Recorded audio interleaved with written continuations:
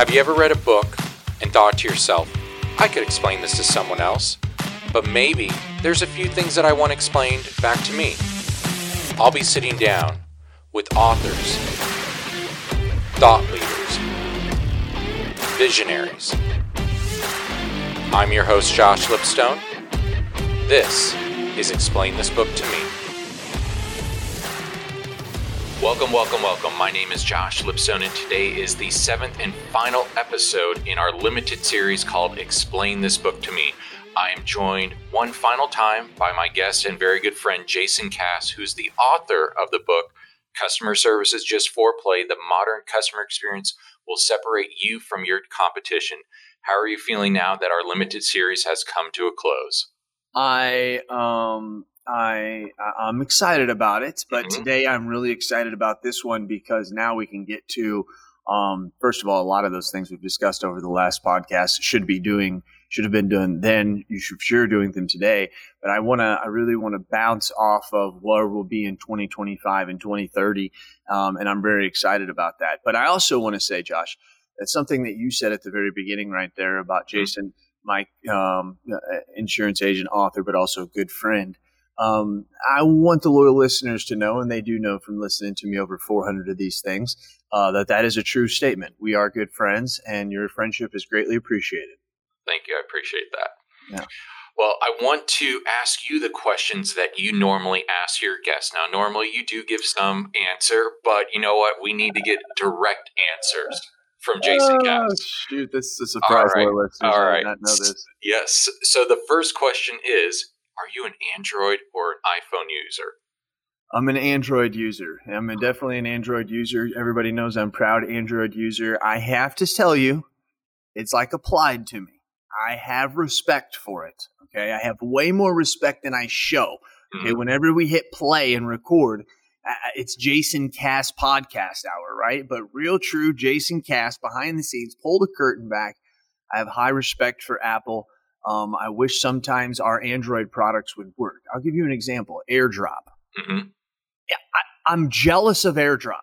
Like you guys can take pictures. We take pictures in Cuba and they're just dropping them to each other like left and right. And me and the Android people are over here like, well, let's upload it to Google Drive. Oh, that doesn't work in Cuba, stuff like that. And I'm like, damn it, these damn Apple people. So it is a good product, just not superior. I understood. All right. The second question is, what is the last app that you downloaded? Do you need to grab your phone? Yeah, I do need to grab my phone just like them. And actually, I do not download a lot of apps, but I did just download one because I was camping. What did I download? Oh, I actually remember what it was. It was TikTok. It was TikTok. Do you want to give the loyal listeners your TikTok username? Hold on. Let's see. What is my TikTok username? This should be good. Yeah, I have no idea. Oh, there's me. Oh no, I don't. I haven't named it anything. It's just still boring user number. Okay. Yeah. Now it says I can edit that, and username is unique identity. Once you've changed it, you won't be able to change it within 30 days. Okay. So see, it says that I can change it. I didn't know that, so now that I will. I just get addicted to those damn things, dude. I mean, they are. You can go when we're talking about rabbit holes. Oh yeah. Wow. Yes. And my wife is the same way. I mean, they. You know why I like it? Why? Creativity. People are so freaking creative. It's ridiculous. You can just look at memes in your Facebook and you can see that. Oh, yeah, definitely. Creative. So creative. TikTok. Interesting. All right. Yeah. Now, you say that readers are leaders and leaders are readers. So the third question is, what's the last book that you read? Okay. The last book that I read was The Wedge. And I've been slacking this year. It took me until February to read my John C. Maxwell's 21 Irrefutable Laws of Leadership. I believe this may be my 16th or 17th year that I've read that at the beginning of every year. Like it's almost as long as my career, so that's how I know. And that's a very, very, very big book to me. Probably not 16, 17, probably about 14 or 15. But that's a very, very big book to me. I have said for a long time that if you know the 21 laws of leadership, you can predict the future in business. And I really truly believe that if you know those things, they're going to happen. It's like throwing a pin up in the air. You know it's going to come down. But the wedge is one that I read because Randy and I are good friends, and he was challenging me on the way that the wedge is written versus some of the new ways, not new ways, but the ways he sees sales today. And so that was one. I've also been telling my loyal listeners about Adrift. I read that about 3 or 4 weeks ago. That's like 76 days lost at sea. That's something that is very fascinating to me. And then hold on one thing, because I feel like I'm forgetting one. Let me go to my Audible real quick. Here it is. I feel like I'm forgetting one. I have just downloaded one. Oh, well, okay, two actually. Traction. I stopped Traction, though, in about the second chapter because I realized that I need to do that with my team. Now, straight up, I stopped that. I was like, whoa, this is some stuff I need to do, and this is way bigger than just me. But I'm telling you, I'm also a geek, and one of the ones that I like, which is big for me, is Carl Sandburg's Abraham Lincoln, The Prairie Years and the War Years. It is long, but it is really good. A lot of stuff about Lincoln I didn't know. Anybody should get anything Malcolm Gladwell out there. Talking to Strangers, and recently I downloaded Blink. So that one is an older one of his, but it's anything him. So anyways, those are the best. If you want the best prospecting book in the world, it's Fanatical Prospecting. So as you can tell, I love to read. And you know what? Fanatical Prospecting, Jeb Blunt is somebody that you know, and I know people that could actually get him on. So that would be exciting. That would be exciting. Just now thought of that. Yeah. Yep. All right. Well, the fourth and final question, and loyal listeners, if I've missed any, I apologize, but these were the 4 that I could remember. Fourth and final question is it luck or skill that brought you to the place where you are today? Think about it all the time. There's no doubt in the world that it's luck. I was given unbelievable skills by God. I don't have a college degree. I think I have 2 weeks in, and I don't think they gave me any credits. I have unbelievable luck. Things just happen. Like, things happen when I run out of money, I just get money. I know that sounds funny, but like something happens. Like someone owed me from 2 years ago that finally finds me and gives me $2,000. Like it's like, oh my gosh, I was just saying I needed this $1,500, right? My life has always been like that. It's just really, really, really weird. And so when I mix that with hard work, now it explodes. But if I had to say one, I would say, and I wouldn't say 51% luck and 49% skill. I'm literally going to say like 75% luck and 25% skill. But here's the thing, I think, and then maybe I'm wrong. You need less skill the more luck you have. But I think the less luck you feel as if you have, just things don't go right against you, you're probably going to need a little bit more skill. I haven't had to have as much skill because I believe the luck factor, yes, Jason thinks about this, the luck factor is probably 2 times the effect of the skill factor. So if I have 75%, let's say luck, that means in 25% skill, I don't need as much skill in order to make my skill level be high because I have so much luck waiting down the other side. This is just, I know, I think about this a lot. Interesting. Used to be over wine. Gotcha. Interesting. Well, there you have it, folks. Yeah, and actually, they would be remorse, or they would be remiss to say, Jason, you didn't answer the main one also, which is, do you love to win or do you hate to lose? Yes, that's the one. Yes, I knew I was forgetting one. That's okay. I happen to be the host. It's unbelievable. Yes. I happen to be the host. I'm going to say I love to win. And I'm going to say what because I really don't know, but my guests have helped me with this, because I'm going to go on positivity and negativity. When I lose, I get in a negative mood. I get angry. I get violent. You know, that's the only time, the only like 6 or 7 times I've been arrested is after I lost. No, I'm joking. I've never been arrested in my life. I'm joking. Someone Google that for us, please, and let us know. Promise, 100%. Actually, when I was 18 years old, I did get. You want to hear this? This is sure. So funny, and then we're gonna get onto the book. Yeah. Okay.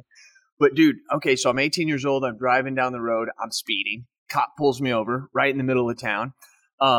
Cop pulls me over. He comes up to me. He gets my license stuff, goes back to the car, comes back, and he was like, "Hey, you have a warrant out for your arrest. I need you to step out of the vehicle." I'm like, warrant out for my arrest? Like, I was a pretty wild child. I didn't get in trouble like that. I'm like, whoa. I'm like, what are you talking about?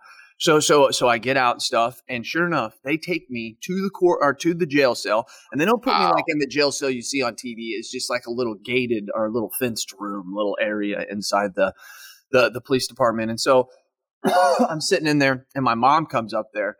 And I mean, my mom, and my loyal listeners know, my mom's meaner than shit. Okay, my mom is mean, and she's just like, boy, you better hope that this is a mistake. And I'm like, Mom, I swear, I've never anything happened. What happened is there's 3 counties over in St. Clair County. There's a guy by the name of Justin Case, Case, Justin Case.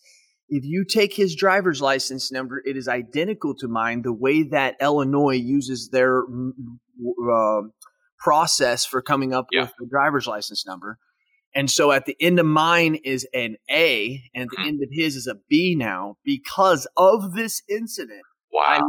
My mom had to go have A because the guy's always getting in trouble.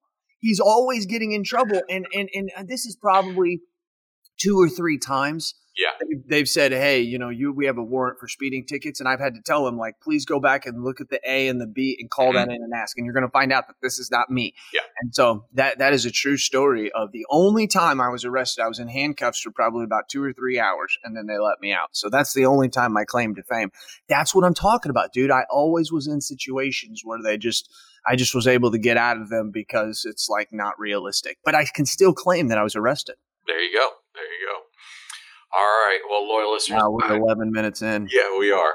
Now, I don't think we're going to make it a full 9 innings, but for those keeping score at home, we are recording this podcast on Tuesday, June 16th, 2020. Hey, let me ask you, Josh, sure. Do you like it when I say that in the podcast? When I have had people literally tell me that they like it when I say the date of when it's being recorded. Yes, only because I listen to so many podcasts that I often get behind, and I look and I'm like, okay, this says that it was released on July 1st, 2020. But I always think to myself, when did they actually record it? Was it months ago? Was it a week? So I like it because information changes. Some of the other podcasts that I listen to, it's like news related. And so things have changed. And so if I'm listening to it 3 months later, man, that's crazy. Thank you for letting me know that. Yeah. Chris Green is the first one, and he hits me all the time about that. Sue Ann Capes, all these people are like, I love it when you say the date that you're recording. I'm like, all right, that's cool. There you go. Okay. All right, well, let's go ahead and dive into Chapter 15, the modern customer experience, make it your own. So you start off talking about the travel agent and how companies like Expedia and Orbitz make it so simple for people to plan and book their vacations that it really meant the end for many travel agencies. However, travel agencies that adapted and focused on travel outside the U.S., and I would personally like to add those who specialized in Disney in the U.S., were able to create a better and more profitable business, and they continue to thrive today in 2020. Now, I'm not sure about you, but me personally, I've actually not used Expedia or Orbitz to book a vacation in many years because I found that going directly to the airlines or going directly to a hotel website provides either a better price or the same. But if you have an issue, it's much easier to deal directly with them than through a third party. So, do you think that for the insurance consumer, they're trying to do it on their own, they're going to realize that they really need an independent agent, and they will shift away from this idea of, let me do it on my own, let me go to Lemonade, let me go to someone else, and come back to the idea of, I want that independent insurance agent to help me out? Or do you think we'll always be stuck at our 30 to 33% market share, and we're just going to be trading people who no longer need insurance for the people who are coming in that need that extra help or support? Well, Josh, something that you had thrown in one of the first couple podcasts, which I thought was really, really interesting, and I'll be honest with you, I was curious why I hadn't thought of it already, because I think so much about this stuff, is that you talked about doing it for a fee. versus not doing it for a fee, right? Right. Gosh, I think that has huge legs, buddy. Why? Because we already have. So because we already have other. Let me say that again so that you guys editors can get that correctly. I say that because we already have other industries like the financial industry that are doing that same thing. So I really truly do think that you have that you are really, really onto something that I didn't think about, and we need to contemplate that into what we're talking about. I believe in polar opposites today. I mean, the opposites of everything are just getting drastic, and I think that eventually society will come away from that for the next 5, 10, 15 years. Literally there's some kind of war or something. I don't know what, until we can calm down and maybe respect once again each other. But I see the same thing here. There's going to be a lot of hand holding. We have those clients today that are walking the tightrope, right? They're like, well, I do whenever I need it to be digital, I want it, right? But whenever I don't want it, I believe there's going to be hyper of that. I believe there's going to just be people like, I don't ever want to speak to somebody. I don't ever want that to happen. And then there's going to be, and especially when Amazon, that happens and you don't ever have to deal with them. It is a nightmare if you ever have an issue with them, but very rarely do you have an issue. Do you hear anybody having an issue with them? And then I believe there's going to be those who do want to be handled, but they're still going to want the technology. They're still going to want that do-it-yourself, but that they're still going to want that. I think there's going to be, like today, some people buy their life insurance online, but they still want to buy their auto and home through their agent. I believe that's going to go away. I do. I believe it's going to be opposite. I think it's going to be they're either going to take their auto and home and start doing it all themselves, or they're going to realize they messed up on their life insurance because they have way more assets than they expected. And they're just like, forget it. I messed up 10 years ago. I'm just going to have Jason do it. Yep. I just believe that that's going to happen. Why do I think that? Because the world is becoming more busy. It's becoming more noisy. It's becoming way, way, way less efficient. And we have to make it more efficient. And that's what technology and these tools truly are. So that's my best guess. Okay. All right. Well, I appreciate that. Now, I also have to say I don't go to Expedia and stuff anymore either. I go to the airline or the hotel directly. Now, I just went to Southwest Vacations, booked my wife something for Miami that she's supposed to be going to next week, but we booked it like 3-4 months ago before COVID. Dude, we canceled it, and they say it's going to take 90 to 120 days to get my money back. I'm like, 90 to 120 days? Are you kidding me? That was something I had never experienced. So just FYI on Southwest Vacations. Interesting. All right. So let's go over the steps that are in the book, which is how you recommend to build the modern customer experience for an agency in 2015. And it's an 8-step process. So we'll go over it. I'll go over it, and then we'll talk a little bit about it. So first step, get an agile AMS. You need, at a minimum, one that has an open API, and then in the next couple years, one that has an RPA. Basically, right now, you're recommending Neon. 2, build a new website that sells. To me, this is a very short conversation. Contact Advisor Evolved. They're the only option. That's right. 3, give your customers self-service, whether it's obtaining a proposal, requesting a COI, making a payment, requesting vehicle change.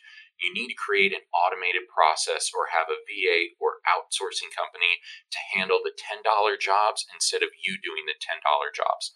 Agency VA is a great solution. 4, embrace mobile technology. Offer a mobile app to your clients to create mobile moments. The Insurance Agent app is the go-to for this. 5, use a real referral system. You need to create a system for this. Someone that I have personally spoken to and worked with is Stacy Brown Randall. Some of you may have heard about her. She isn't specific to the insurance industry, but a North Carolina agent introduced me to her, and she does have plenty of experience. Interesting. Yeah. I'd like to know more about her. Don't forget to tell me about her. Okay. Yeah, she has a book as well. So she can help create a dynamic referral program. Number 6, establish your brand and USP. It needs to be more than we offer great customer service, because not only does everyone say that, but what great customer service is to one person may be different for another. If you need help with this, Agency Performance Partners will be there for you. And then 7, develop your marketing funnel. Being able to develop that pipeline through online leads, you need to talk to local traffic marketing and better agency. And then finally, number 8, bring it all together, retention and cross-selling.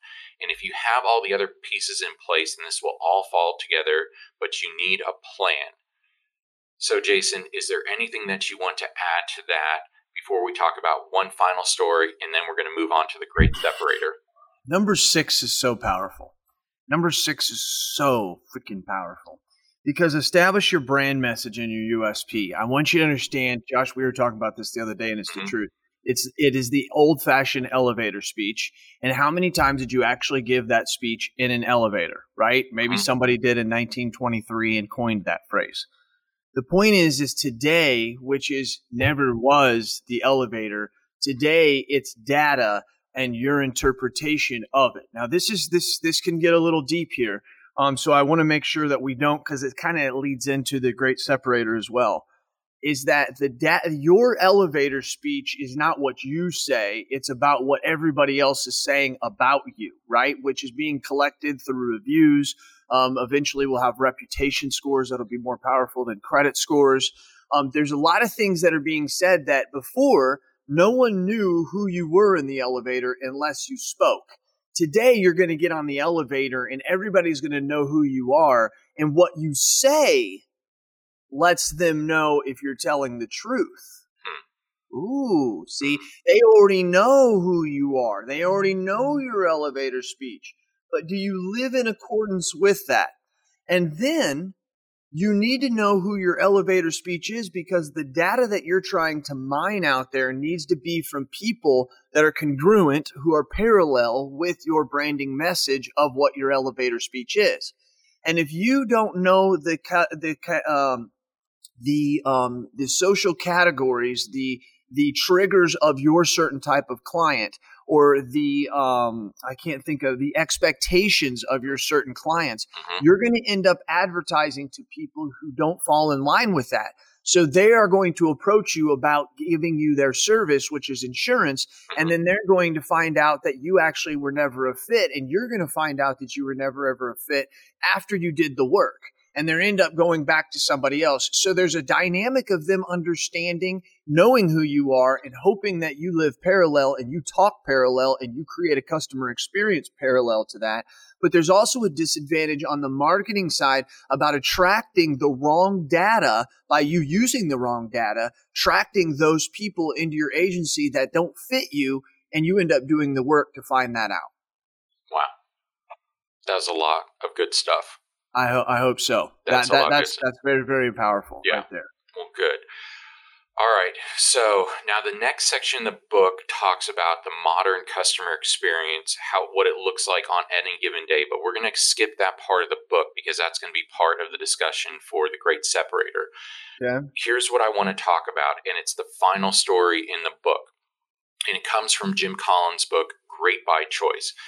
In it, he talks about how 2 camps of hikers set out on a 1,400-mile trek, which is about the distance from New York City to Chicago. You had one camp who would drive themselves to exhaustion if the weather was good, and then not hike on the day when the weather was bad. Whereas the other camp would go 20 miles per day every day, no matter what. And at the end, the camp that went 20 miles a day not only made it in less time, but they were in good form. The camp that didn't do that and just went as hard as possible when they could and then rested when they wanted to, not only did they never make it, but they in fact lost some people along the way. So I want the loyal listener to think about that story, how it applies to your agency. Comment on a Facebook or Instagram post. Let us know how that impacts you and how things are going to change in your agency for that. So let's go ahead and move on to the Great Separator, which, as I said in the last one, it's a presentation that unfortunately I have not heard in person. So I'm really excited that we can talk one-on-one about this. Now, I am too. You were kind enough to send me the slides, so I was able to review it. So I have basically like a 50,000-foot view of it. Yes. But it's broken down into 5 sections, so I'm going to go over them real briefly, if we can even call them 5 sections, but there's 5 parts to it.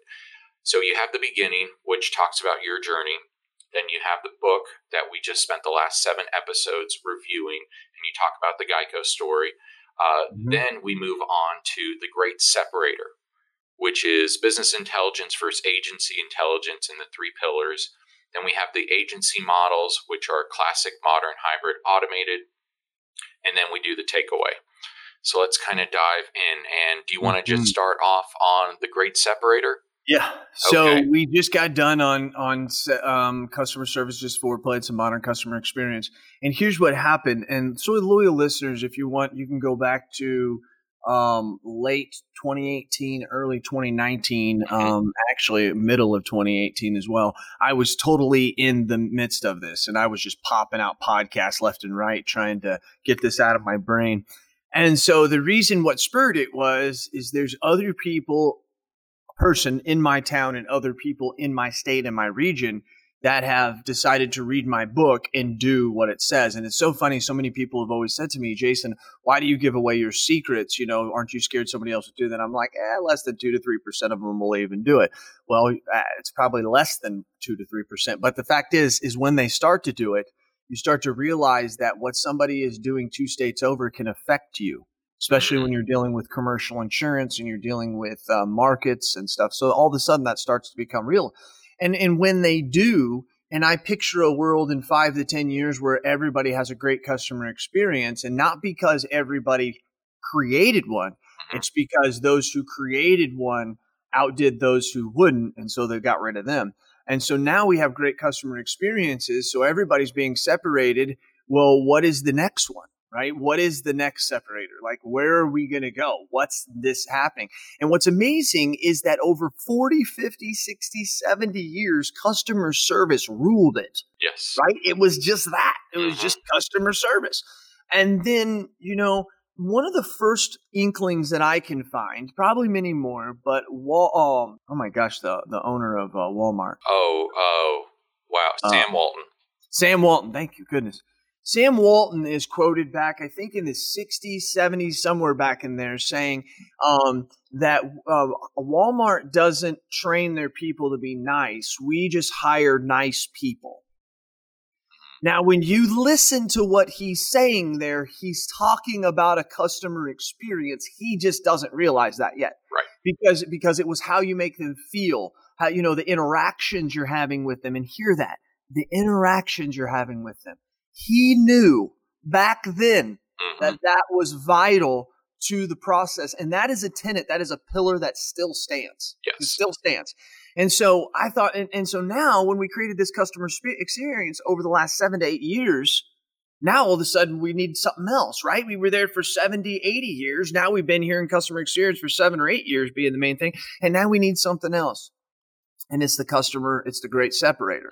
And so the great separator is broken into an understanding that this is one of those things where it's very easy to see because it's being done in other areas. Okay, first of all, 2 ways to be able to tell the future. Okay, 2 separate ways. Daniel Burrus has explained this to me many times. Hard trends and soft trends. Okay. You can look at hard trends and you can look at soft trends, and then you mix that with what other industries are doing that are comparable to yours and are not comparable, like very far from being comparable to yours. And when you start to look at hard trends and soft trends, the hard trend is something that it just happens, right? It's just steady. But then the soft trend is, well, that wasn't like that 6 years ago, and it wasn't like that 20 years before that, but I can see now where that's going. Then you mix that with your industry and what other industries are doing, and you can predict the future. I mean, really, it's that simple. These guys are not like they train themselves on this. It's not like they were just born philosophers. Yeah. And so whenever they say this, and you look at this, I look at what other industries are doing, and I look at business intelligence. Okay. And so when I look at business intelligence, that's what the rest of the world calls it. And what we in the insurance industry call it is agency intelligence.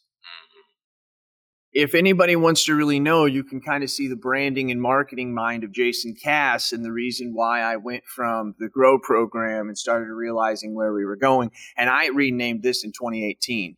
before I had even contemplated the great separator. It's just a process in my brain. And business intelligence is technology-driven process for analyzing data and presenting actionable information to help executives, managers, and other corporate end users make informed business decisions. Okay. Basically, that is looking at data, that is looking at people, that is looking at process. Okay. These are the three pillars of the great separator, and everything that is wrapped around those pillars are ivy of knowledge and soft trends, okay? Soft trends of things that are happening out there that we can look at other industries. And we're going to give real life examples. This isn't just like some 50,000 foot view. I'm going to give you real life examples that are making you go, okay, I see that now. But understand that business intelligence is very, very important. There's a slide in here that I know people really just kind of gloss over when I'm presenting to them. But this is really understands it reduces the risk of bottlenecks. Process helps that, okay? Process prevents that. Improving the decision-making process. The people prevent that. The data prevent that or create that, okay? This is very, very important. CSRs in the future will not be paid based on how well they know insurance. They will be paid based on how well they can mine data. You heard it here.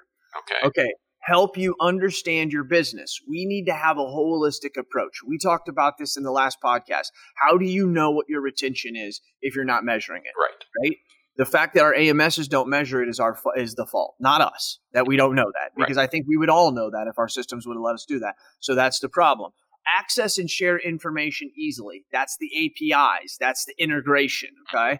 Enable real-time analysis. That's integrations. That's data. That's boom. Like right now, how much have I made to the dollar in revenue for as of June 16th, right? Help identify waste in the system. This is so important because it's data, people, process. So all this stuff here has to do with data, people, process, okay? So we call this in our world, called the insurance industry, agency intelligence. And agency intelligence is technology-driven practice. Okay. Here's what I realized, Josh. When I went out and searched Google, no one had put a definition to agency intelligence. So Cass is like, when I put the definition to it, that's what it is. So I called Webster and I thought, screw Webster's dictionary. I'm creating my own dictionary. All right. Agency intelligence is a technology-driven practice for utilizing data, people, and process that allows insurance professionals to create a customer experience. This is it. That anticipates customers' expectations. Because Sam Walton knew that those interactions eventually would create expectations of their clients. And he didn't even realize this, but here's the key.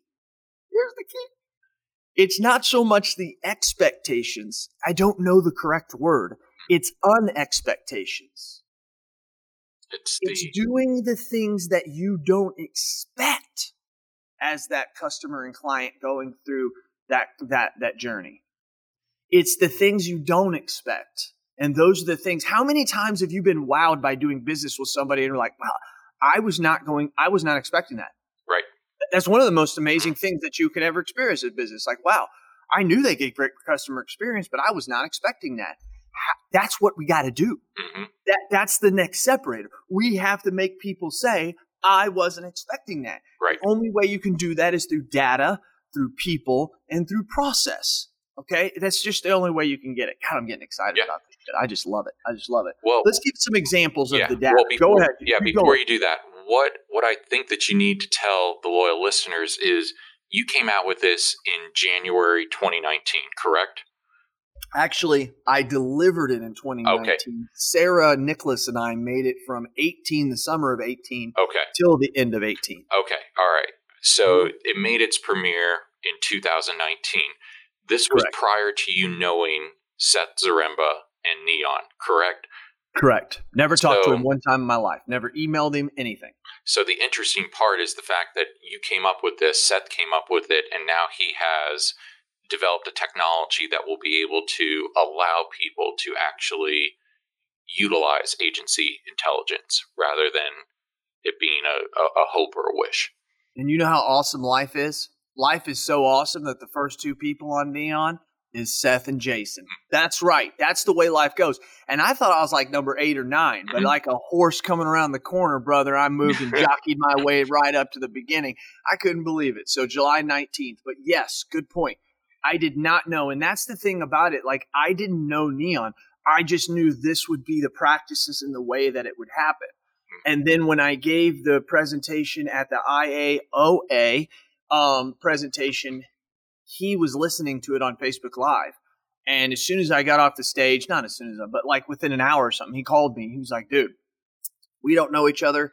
My name's Seth. He's like, Ryan has told me that we need to connect.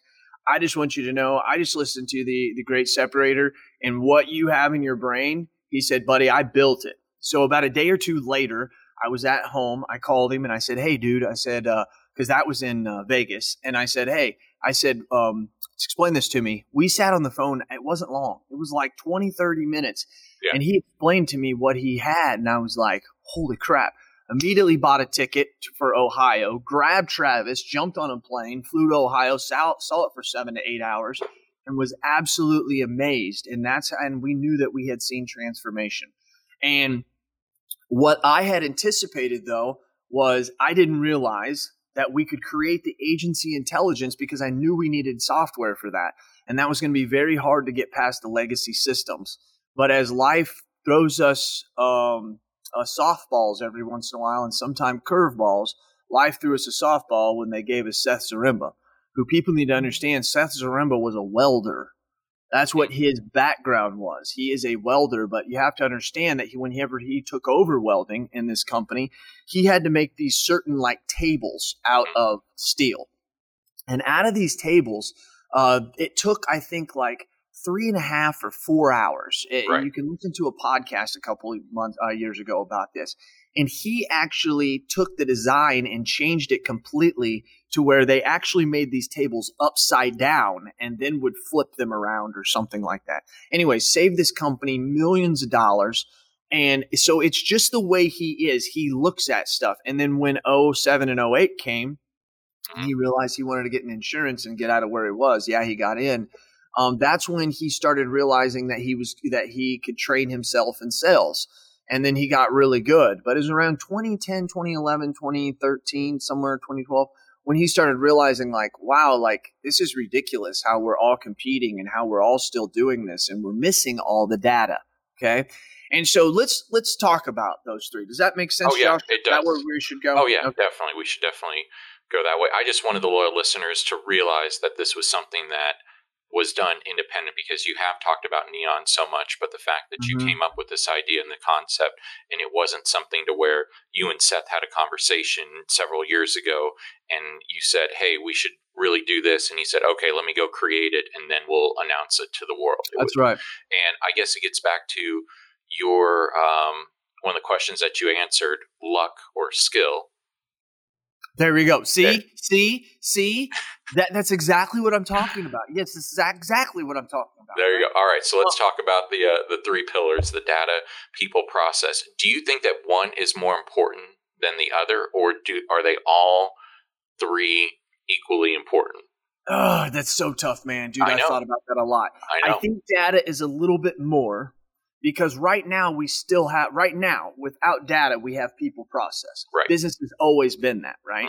So, I mean, we have always used data, though. Like, we knew how many people we talked to and how many we sold, right? It was just very, very, what would we call that? Was very ground level.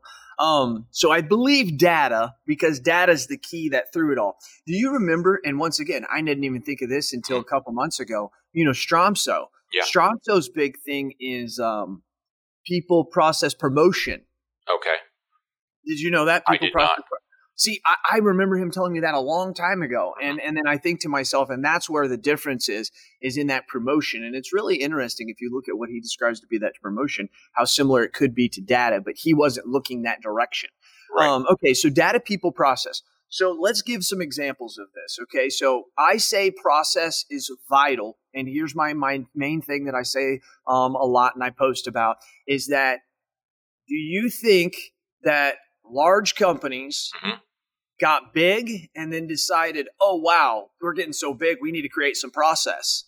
Or do we think they created processes and then they got big? Right. We know they created process and they got big. There's that 1% that just blew up overnight and was like, crap, we better get a CEO. Yeah. No, I get that. There's those. But most of the time, that's it. So that explains to me that process is vital for any organization.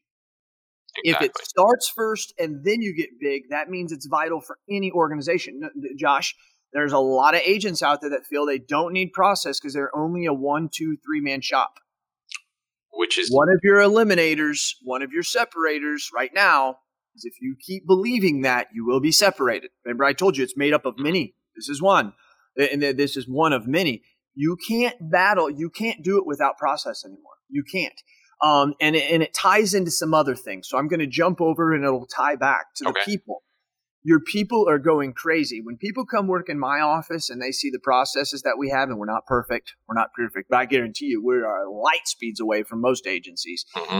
And so whenever they come work for me, they're not going to want to come work for you. And if they do come work for you, it's kind of like the customer that leaves Geico and then goes to a terrible insurance agent and then leaves and goes back to Geico. Right. It's not Geico sinking us. No, it's the fact that you have a terrible client experience and the client's going back, right? Yes. So that's where it has to go. So we have process here and we have people. We have to know the data of our people.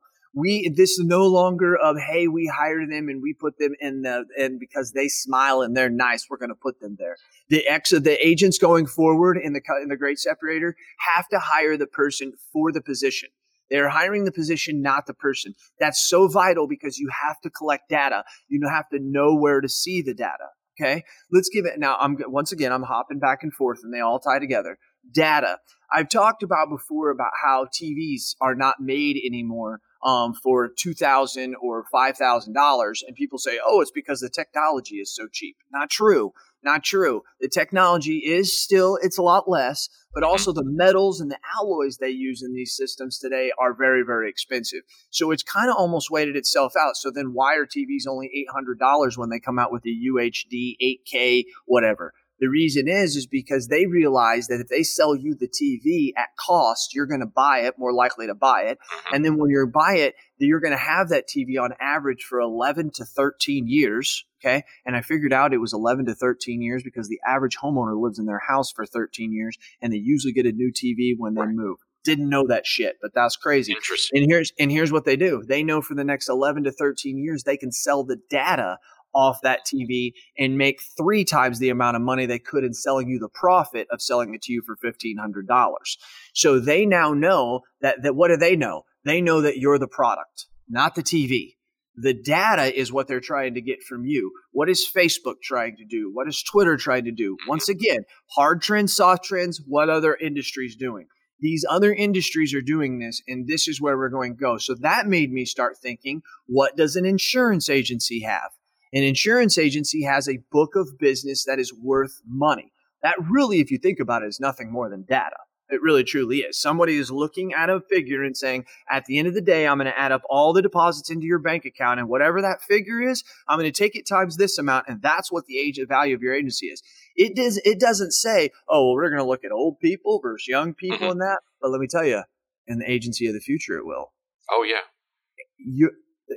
When I say you, I'm not talking about you. If you're listening to this, you continue to do business like you do business, you will sell your agency for 1.5 to 2.5 times in 5 to 10 years.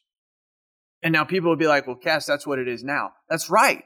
But me, I'm going to sell mine for 2.5 to 3.5 times. And maybe they're paying 3.5 now, venture capitalists. They probably even pay more, especially when they find out that I'm hyper niche focused. Right. I have an unbelievable digital ecosystem. I understand how to utilize data. I told it before. I truly, when I go live, I'm going to be the first agent that actually owns all my data. I own it. Like every bit of data that is in my management system is underneath my Salesforce org ID, and every piece of information that's under my Salesforce org ID is mine. It's not Varuna's. I can do anything I want with it. I can take it, package it up, and just sell it to people.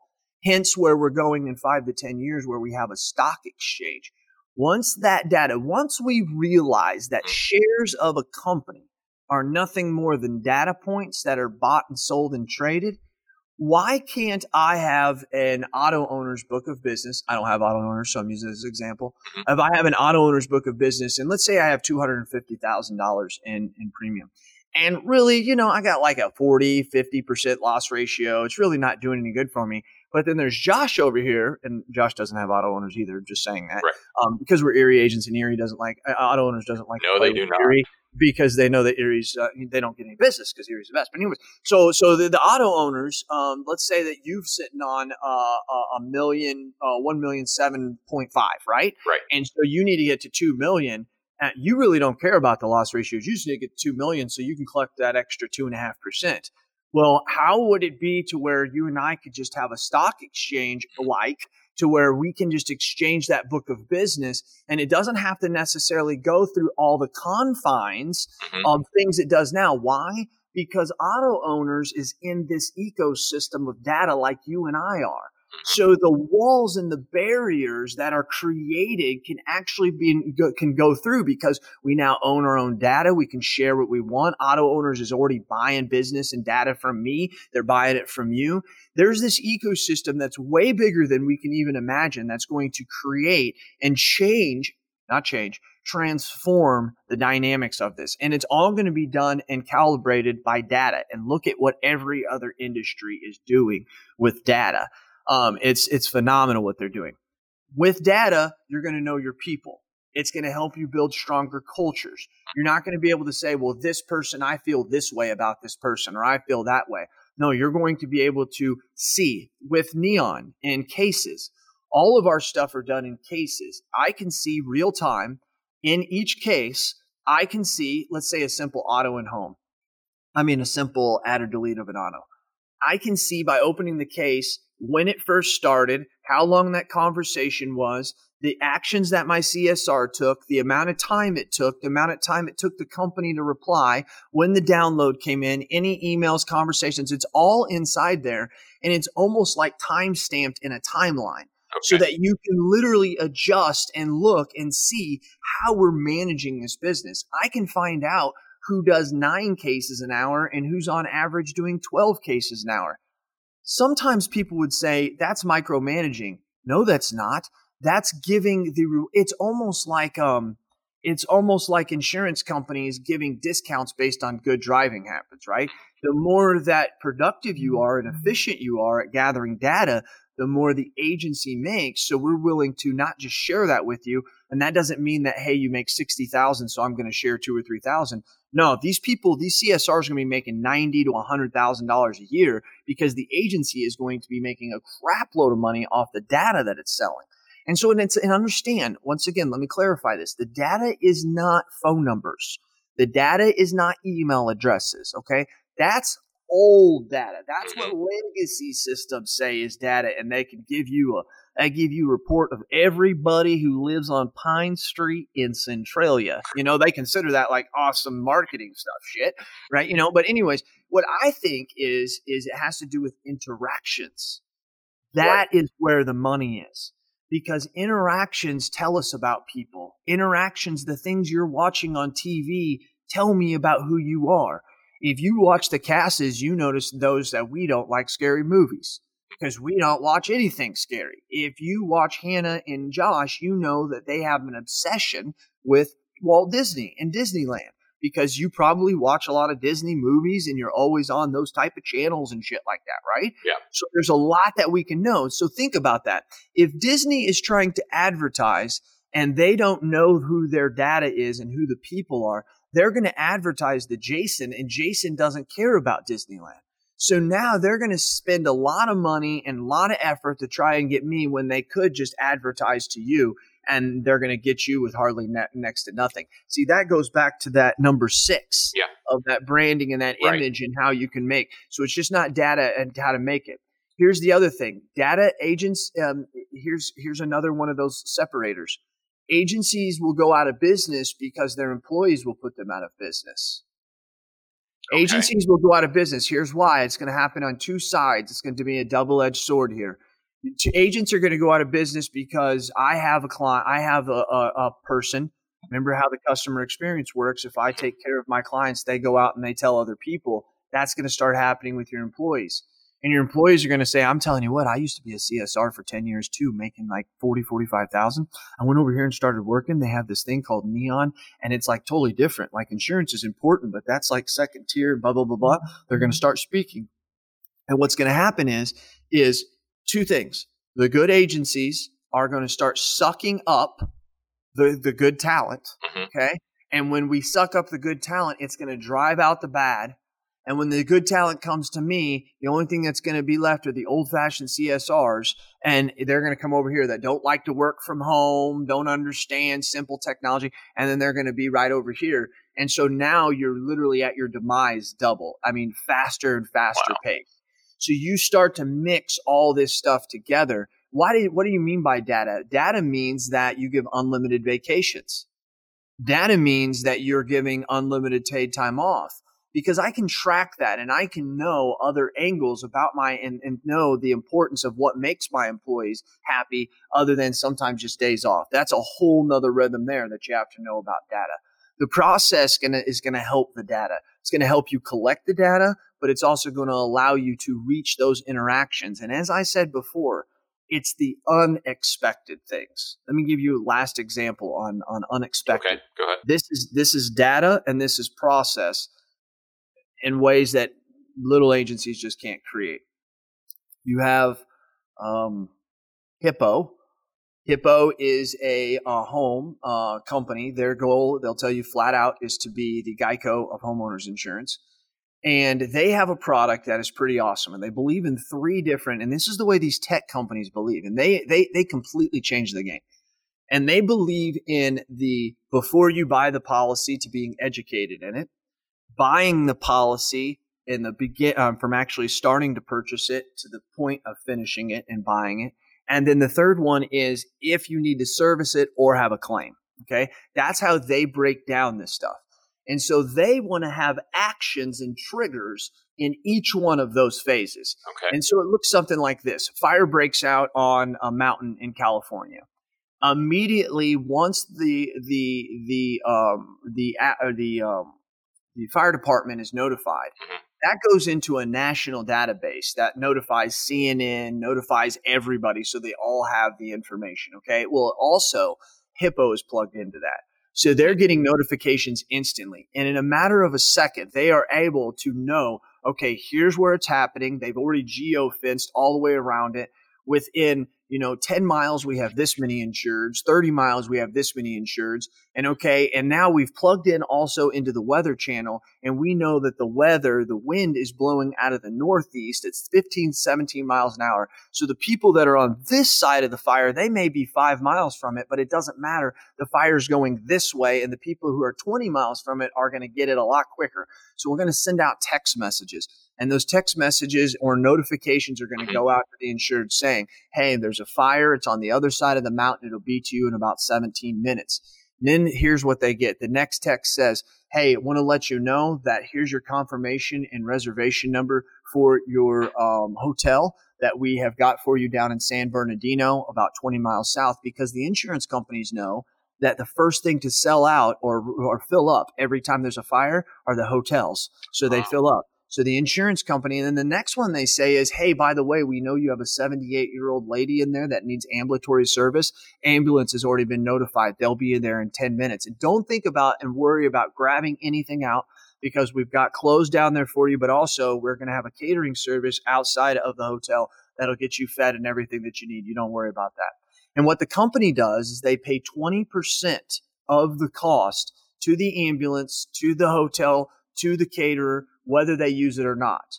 They pay 125% of the cost if they use it. So it allows them to make sure that they get the priority because they're paying for it whether or not they're using it at all. And the point is they know that they're using it. They are able to create this process through the use of data that is affecting people and their whole staff. And they'll show you, like, because I went to Austin, by the way. I went to Austin, Texas, to where one of their headquarters is. And I watched this in real life. I didn't watch the fire, but I watched another claim in real life, and it was really amazing. The whole process and the different people that were interacting, and they were all experts in their own thing that were interacting with this. The last thing I saw them do, which I thought was amazing, is how they underwrite a house from satellite. They can look at the history of how the wind is blown, the way the trees are leaning. They know the average age. Somehow their satellite can look at the average age of the tree. They're getting it so good that they're going to be able to tell if the tree has any rot in it from satellite imagery. Yeah, I mean, they're getting good at this stuff to where it allows them to be able to look at risk completely different. That's being done because of data. That's being done because of people. That's become done a process. If you want to listen to other examples, go back and listen to my podcast. I talk one about Apple and their weight loss system. That is a phenomenal one. The point is it's all about the expectations that someone has, which is to take care of me in a fire. But it's the unexpectations of, wow, you went out of your way to make sure I was actually taken care of and to where I was in a safe in another bed, rather than, hey, we got a fire, get out of there and we'll come there and take care of your shack, right? Yeah. So it was going above and beyond. And that to me was very, very important. And I believe data, people, process, that's what it is. Wow. Sorry about that. I know that was long-winded, but that's... No, that's, I mean, like I said, I haven't heard this. And for those that have not heard it, whether you were at Innovation 19 or if you've spoken another place, that's amazing. So thank you for letting the loyal listeners know about that. And I think a lot of people are also going to be checking out Hippo. I think I was speaking with a fellow masterminder, Matt Jungle, and I think he just signed up with them to offer Hippo. It's an interesting company. Yeah, it's interesting. I mean, you get they send you a lot of the stuff that you have to go buy through Nest, like the sensors. Okay. They give you water sensors, humidity sensors. It does the whole thing. I mean, so remember I told you the 3 processes? Yep. Like one of their first process is preventative. Yep. Right. So they just don't say, hey, you should do this and that. They come in and they do that. Like they give you the thing to hook onto your water meter so that they can tell if there's a water leak. They give you that stuff. Wow. And they give you a discount for it. And if you don't put it on within 60 days, then you lose the discount. Yeah. It's something that the company that we both do business with, Erie Insurance, they sent out something within the last year or two to check for water damage. So, and it's something that consumers have been asking about. It's like, I have taken X, Y, and Z preventative measures, and it's like, congratulations, you did that. The only discounts you get on your home insurance are really, do you have an alarm on your house? Right. Is basically what it amounts. And we can't even verify that. So see what they're doing. The companies are expecting them to use that as a duty clause to protect, right? Right. They're expecting that, but they're missing the boat on the person saying, well, wait a minute, you should have always done that. Well, yeah, but now we have products that help prevent that. Wait a minute, you're the one who's not going to have to pay. You're the one preventing. You pay for those damn things to come in here. Right. So I think we can't lose sight on that. Also, the way Hippo runs their company is completely different. They do not have an underwriting department. So Josh, this is important for all you loyal listeners. When we were talking about the animals, they take 25% of the premium. Munich Re does all of their underwriting. So what did Munich Re do? Munich Re cut out part of the insurance company, said, you guys are good at tech. You guys are good at that. So in rating and stuff, you send them through the raters, send them to us. We'll underwrite them, and then we'll send them back out to the customer, and that'll the way it's done. So Hippo, it's on Hippo paper, but it's not really Hippo's paper. But here's what I'm saying to you: why this is an advantage is Hippo can go to states like Florida. They can go to states that are very hard hit. Now, guys, you got to think about this. Think this all the way through, loyal listeners. So when they go there, why would they want to go to Florida where there's a lot of claims? Hippo, not Munich Re. because they get 25% of the premium. Where would you go? You would write the premium. So if you go to Florida and you write a $10,000 premium home, they get $2,500 of that. If they come to Illinois and they write a $1,000 home, they get $250 of that, right? So they're going to go to Florida. Now that's a good thing for the industry because most companies stay out of there because they can't make an underwriting profit. Right. So Hippo said to Munich Re, hey, you do the underwriting. Who are they cutting out? They're cutting out that company. Just like that CEO said, Columbia Mutual.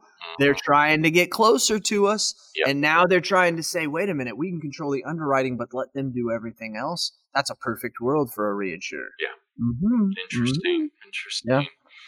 All right. Well, let's talk about agency models. So I mentioned the four before, and we'll remind the loyal listeners. So we have classic, which is traditional, what we have now. Modern, which is mixing some technology with people.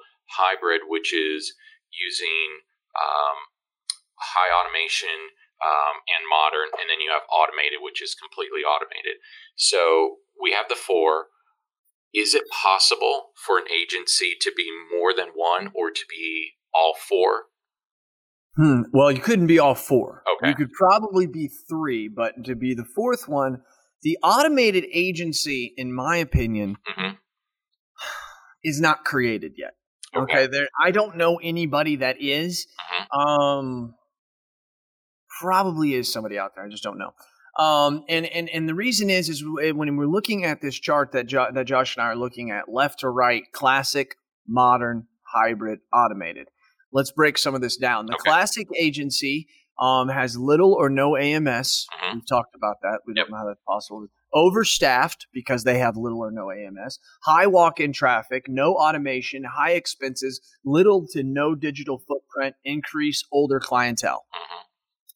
Their weapon of choice, which the weapon of choice was an additive by a Wesley Anderson. Their weapon of choice is hire another expensive CSR because that's the way their mentality is, right? That's just what they thought. Like, hey, we got so much work, we need to hire more people. Right.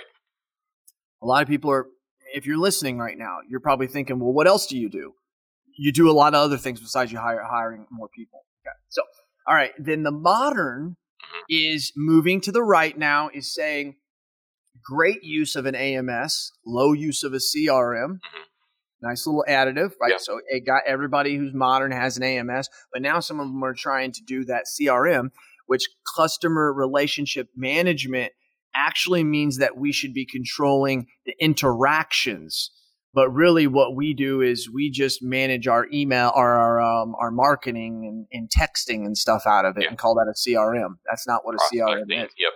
That's the reason why Neon's not a CRM or an AMS. Okay. We got to create a name. I don't know. I just think we call it Neon. All right. So great use of AMS, low use of CRM, low staff, no walk-in, low expenses, little automation used, increased pay and unlimited vacation, digital footprint, outsourcing some services. The weapon of choice of the modern agency is the CSR paired with outsourcing. That's what they think. Okay. Now, what's important is increased pay. That went back to the data and the people. Okay. Because when I know that I use KPIs and I can follow my actions through cases, I now know that I can pay my people more. And then I can say to them right now, people say, hey, I pay you $25 an hour. Here's a bonus equivalent of $5 an hour if you do this or this. We'll be able to say, no, here's $30 an hour. That's part of the job. And if you don't do that, then we're going to subtract off. That's a very tough thing for people to say. Normally where you hear people say, Josh, or loyal listeners, you'll hear them say, well, man, that's a good idea, but boy, that would be an accounting nightmare. Yep. Right? That's the things that, what are we saying? Man, that's a good idea. We just don't have software to really make that happen, but we need that. That's what Neon is. Okay, so. Is TIA a modern agency? Is that how you classify yourself? I would say we're a modern / hybrid. That's where I'm going to answer your question and say these are Like these are the four main islands, and Okay. there's little islands in between them. Let's just basically say. Sure. But I didn't want to go and name and discuss all the governments of all of those islands, so we just chose four. Okay. Right, best way to say it. So, and then we have a hybrid. Okay, so we had the classic, the modern, the hybrid. The hybrid is great use of AMS and CRM tools, low staff, highly automated, high outsource, great digital footprint, little person-to-person sales, option of quote bind issue, option of that, and no service. I also want to let you know that I can't see the future far enough to see this be commercial lines. This was more focused towards the personal lines, and a lot of the people I'm speaking to in the industry are that. Now, it's funny, the independent insurance agents hold the most insurance for commercial insurance, but most of the agents I know all do personal lines. They shouldn't, but they do. Yeah, that was actually, once you finish, that was going to be my question is, obviously this has to apply really just to personal lines right now. Commercial lines is not at a place where it can be done.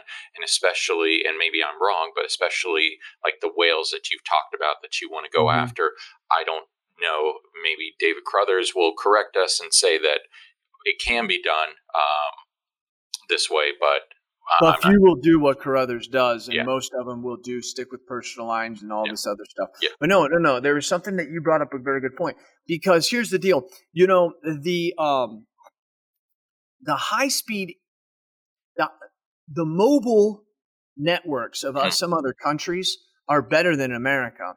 And the reason is we're tied to an old school technology infrastructure of phone, right? I believe, and so these others who don't have that infrastructure of phone, they just jumped right into mobile years ago, and boom, they just sprouted, right? Yeah. I see the same thing here. I see that personal lines, I don't think that commercial lines will follow personal lines in the way that an agency is operated or how commercial lines insurance is processed, sold, and serviced. Okay. I do not think that. I think that commercial lines will be able to learn from what was done great with personal lines, but we'll be able to jump it because we're not tied to the infrastructure of raiders and all that stuff. Okay. Right. So I think, once again, Tarmica and stuff will be great, but I think that we're going to be a light speed. If anybody has seen an Insurion is the transformation of how commercial lines insurance will be done. And when you see behind the scenes how things are being transcribed through the phone call, and AI automation is looking up coverages and cross-selling and knowing what products are based on the conversation that's happening, what companies offer those products and things to upsell. I mean, this is unbelievable, to where the human is doing nothing. It's like flying an autoplane pilot. It's like you're just sitting there reading what the thing is saying and answering the questions. And then, you know, it's night and day. That's nothing like personal lines, but I see that commercial lines will go to that, especially in smaller. Right. I think in more of the whales, it will be me talking to my computer or me in my AI machine dissecting data from the client like I do now with Xywave, but having things that are a lot like an intelligent AI machine sitting there saying, hey, Jason, you remember the other 3 non-for-profits we worked on? Well, looking at data points, dude, this one's nothing similar, and we're going to have to focus in on this area and this, and agents are hitting over here, but they're seeing it totally wrong. And that will be the agent. That will be how that one will look. So one will be more it will be friendly to the consumer. One will be more friendly to the agent, but a lot of the same characteristics will be the same. So that will be hybrid. Okay. And that's why the option of quote bind an issue, I have that now on my commercial lines. I do not have that for personal lines. You do not have anything on my website or anything in my agency that you can go quote your own insurance for auto and home, motorcycle, anything, and you can bind. And I really don't know many agents that do. No, I don't know. I really don't. No. I really don't. Okay. HIPAA would allow you.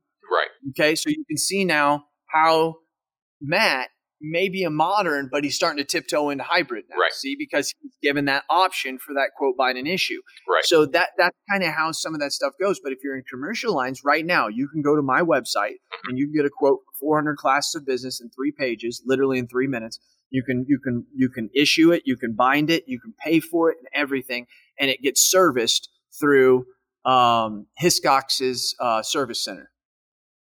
It's right now. You can go to my website and do it. If anybody is listening to this, you want to do it, go to theinsurancealliance.com, click on products, go down to business products, and then scroll to the bottom. And that's where you'll see our rating link, and it'll take you to it. Nice. So you can kind of see we're kind of highly automated, high outsource. We're high outsource. We have more outsource employees than we do regular employees. We have a great digital footprint. I don't think that's as good as it could be, but that's not due to our marketing doesn't necessarily call for that. Little person-to-person sales. Ours are very, very high sales on the commercial lines, person-to-person, very little on personal lines. We do offer service, but we are trying to get rid of every piece of service we can, whether that's a billing question, whether that's trying to write with companies who offer service.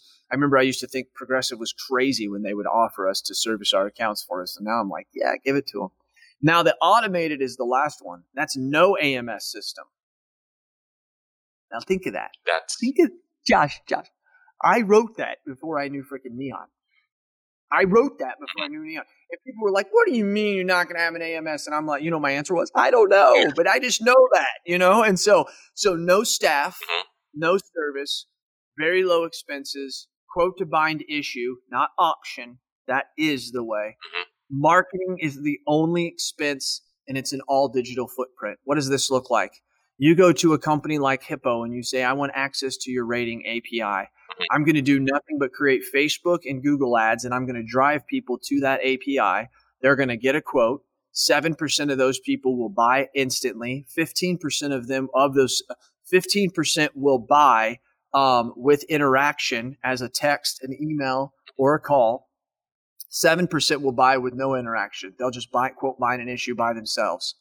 When you take those numbers and you start to figure out how many people I need to run based on those 7 and 15% to sell, based on the commission percentage, which is 10 to 12%, you start to realize that if I'm really good at selling Facebook ads and Google ads and I can run them there, the only thing I'm needing to do, because when that person buys, who services it? Hippo does. Yeah. So I could be an agency literally working out of the basement of my home, just doing nothing with a laptop but creating Facebook ads to drive people to this rater so that they buy. When they buy, I get credit for it. My agency gets paid and I have no service. That is an automated agency. That is an agency that's out there. Why is that not out there? I'll just tell you something that no one knows. Me, Nicholas Ayers, Preston Schmidley, McBilly Sy, Christopher Cook, and Travis Etheridge tried it about 2 years ago. And we, it was about a year and a half ago, and we sunk some money into it. We did. And reason why we couldn't make it happen, we actually got a company to make it happen. Okay. Started doing good, and then they pulled the plug on us because their own marketing company was getting upset, their own marketing department, that Preston and Nicholas and McBilly were outproducing their leads, and so they shut us down.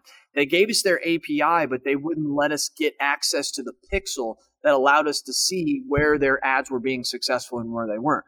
So it was almost like, hey, you guys can be our partner, but we're not going to give you any of our data. And we're like, well, we'll give you our data. Like, what the hell's wrong with you? That's how we're both going to get smarter here. We could never find a company to understand it. If anybody out there understands affiliate marketing, this is what will lead to the automated agency. So let me give you an example of affiliated marketing. Okay. Affiliated marketing is I come out with a product A, okay? Not in the insurance world, just out there. I come out with a product, and I go get a bunch of people who are good at writing blogs and are big affiliate marketers, and I give them my product and tell them to write a blog about it. And then people like Josh who need a product find it because the day it's launched, there's 1,000 blogs that go out. Google's going crazy, just sending people there. Those people then go and buy my product. Okay. And the person who is the affiliate marketer gets paid essentially a commission. Right. It's taking commission sales and taking it to a new level that says, I don't want to have anything to do with the product. I don't want to have ownership in the product. I don't want to use the product, buy the product, or anything. Just let me see it so I can write a blog about it. I'll push it out there, and then you sell them when they come to your website. Wow. The first company, this is affiliate marketing. They've been doing it for 10, 15, 20 years. The first company that understands that. And if you're a carrier right now and you're thinking about this, please contact me, because we already have the infrastructure. We already created the corporation. We already got licensed in 16 states. And we got so good at it that they literally said, no, we're not going to do that anymore. We're like, we're selling you more freaking policies. What the hell are you talking about? And you know why? Ego. The owner, the CEO of this company's first employee and best friend is the head of the marketing and digital analytics department. And we made him look silly. Yep. And to be honest with you, all we were trying to do was help him look good. He just can't get out of his own way. Right. But the first company that figures that out and says, hey, I'm going to go to a bunch of agents, make them affiliates. Oh my gosh, they're going to blow up and they're going to become successful overnight just because Josh, Jason, Nicholas, everybody in the industry is saying that they're the go-to for homeowners insurance. It's ridiculous, dude. Ridiculous. But that is what will create affiliate type marketing, is what will create that, because it's the mindset of my son who's 21 or my other son who's 15. Dad, I just want to get the people there. I don't want to do all that selling and stuff like that. And we look at them today like, well, son, hell, you're not going to be successful. No, you are. You gotta understand that there's an automated level there. And that's what our kids are going to find attractive. Yeah. That's what they're going to say, wow, I like that. So classic, modern, hybrid, and automated, I believe wholeheartedly. Also, the weapon of choice for the automated is no CSR, technology, and outsourcing. So let's read the weapon of choices again. The weapon of choice for classic is hire another expensive CSR. The weapon of choice for modern is CSR paired with outsourcing. The weapon of choice for the hybrid is the CSR paired with outsourcing and technology. And then the automated weapon of choice is no CSR, technology, and outsourcing. Wow. Okay, so you don't need it. Yeah. You don't need any of that shit. You just need marketers. That's it. The first company that figures that out is gonna blow up. And we already started it. Stupid son of a guns. Anyway, so that's a data people process. Yep. I believe will be the catalyst that is going to help us, not with customer service, not with customer experience. It's going to be customer interactions that give us their expectations and their unexpectations that allow us to create a risk management program and customer experience that will truly separate us from everybody else. And it's known as the Great Separator. Now, what was amazing is when I did look at what John C. Maxwell considered to be the Great Separator, I thought it was very fitting when he said that. I thought it was very, very fitting when he said what he said out there about this. What he said is it is not the most, he said it's starting is the great separator. It separates the doers from the do-nots, the haves from the have-nots, the winners from the whiners, and the successful from the unsuccessful. Now, see, what I really liked, and the reason why I ended my presentation in that is it's in other industries. It's in leadership. It's in everything around us that there's the great separator is those who do and those who do not. So you could sit here and you can read my book. You can listen to this podcast and you can think, oh, wow, Jason and Josh are having a great conversation and they're going to change the world. We're not doing shit. You have to change the world. Yes. John C. Maxwell says the great separator is you being the doer and do not, you having the have and the have not, you being the winner and not the whiner, and you being the successful and not the successful. And I believe that if you can keep that in line and you start to look at hard trends and soft trends, and you start to look at what other industries are doing and how they're utilizing us as the product, and realize that all these companies around here, this is the key, Josh, they are jealous to know how much data we have and the interactions that we have with our clients. They frickin' would salivate at their chops once they find out, and they will. We will make a lot of money not even doing insurance. Insurance will just be a part. I want to say that I know I'm going on, but this is important. This is so important. The way Seth describes it is he describes our agency as a mine. And right now we are in our mine and we are digging gold. That's what we are doing. And every couple times a day, we bring the gold out of the mine and we're giving it to somebody else. And then they are taking it to the market and selling it. and they're giving us a piece of it. Right. Okay? The problem is we've always assumed that the gold is our revenue of our agency, and it is. But today's world, the companies know. They know that we think that the revenue is it, but to them, it's the data of our agency. Think of all the data we're putting in every day into a rater that's going into all the companies' websites. I mean, they now see this. I'm not saying that they started out with, hey, let's create this rater so we can collect all this data. No, it was for efficiency and profitability and for simply ease of use. But we still think it's that, Josh. Right. They know that it's way more than that. They know that it's more than that. And why should we go pay for data to pre-fill your system, Josh, when you'll do it for us? Right. We say to the companies, why do you do it for the consumer and not for us? You know their answer? Because the consumer won't put it in there. You will. Whoa. Right. Holy shit. Wait a minute. Yep. So wait a minute. What you're doing is you're cutting your costs and putting that expense on me. Right. See, we don't see it that way, Josh, because there's no way for us to track it. Right. So the carriers and the vendors, they allow us to be blind. They allow us to not really be able to measure anything, which means there's really nothing if you can't measure it. Right. They allow this. And so as Seth says, they are having us go into the mine and dig up the gold. And here's the deal. We're giving them $100 worth of gold, but only a portion of that is premium that we're being paid on. The rest is data, and we're giving it away for free. And then what we're also saying is when an aggregator comes along, an aggregator is a guy who stands right outside the mine, and he says, wait a minute. Don't sell it to the insurance company. Sell it to me first, and then I'll go and sell it to the insurance company for a little bit more money, and I'll give you an extra point of that. All right? That's what this is, and it's BS, because after they take the gold from us, you know what they tell us? All right, get you a little sip of water. Go ahead and get back down in the mine. No. You know why? You know why, insurance agent out there? Because it's your damn mine. And now has come the point in time where I can say, I'm going to keep mining that premium data, that premium.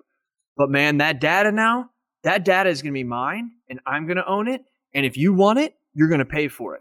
And if you want to turn around and sell it to other people, you can't.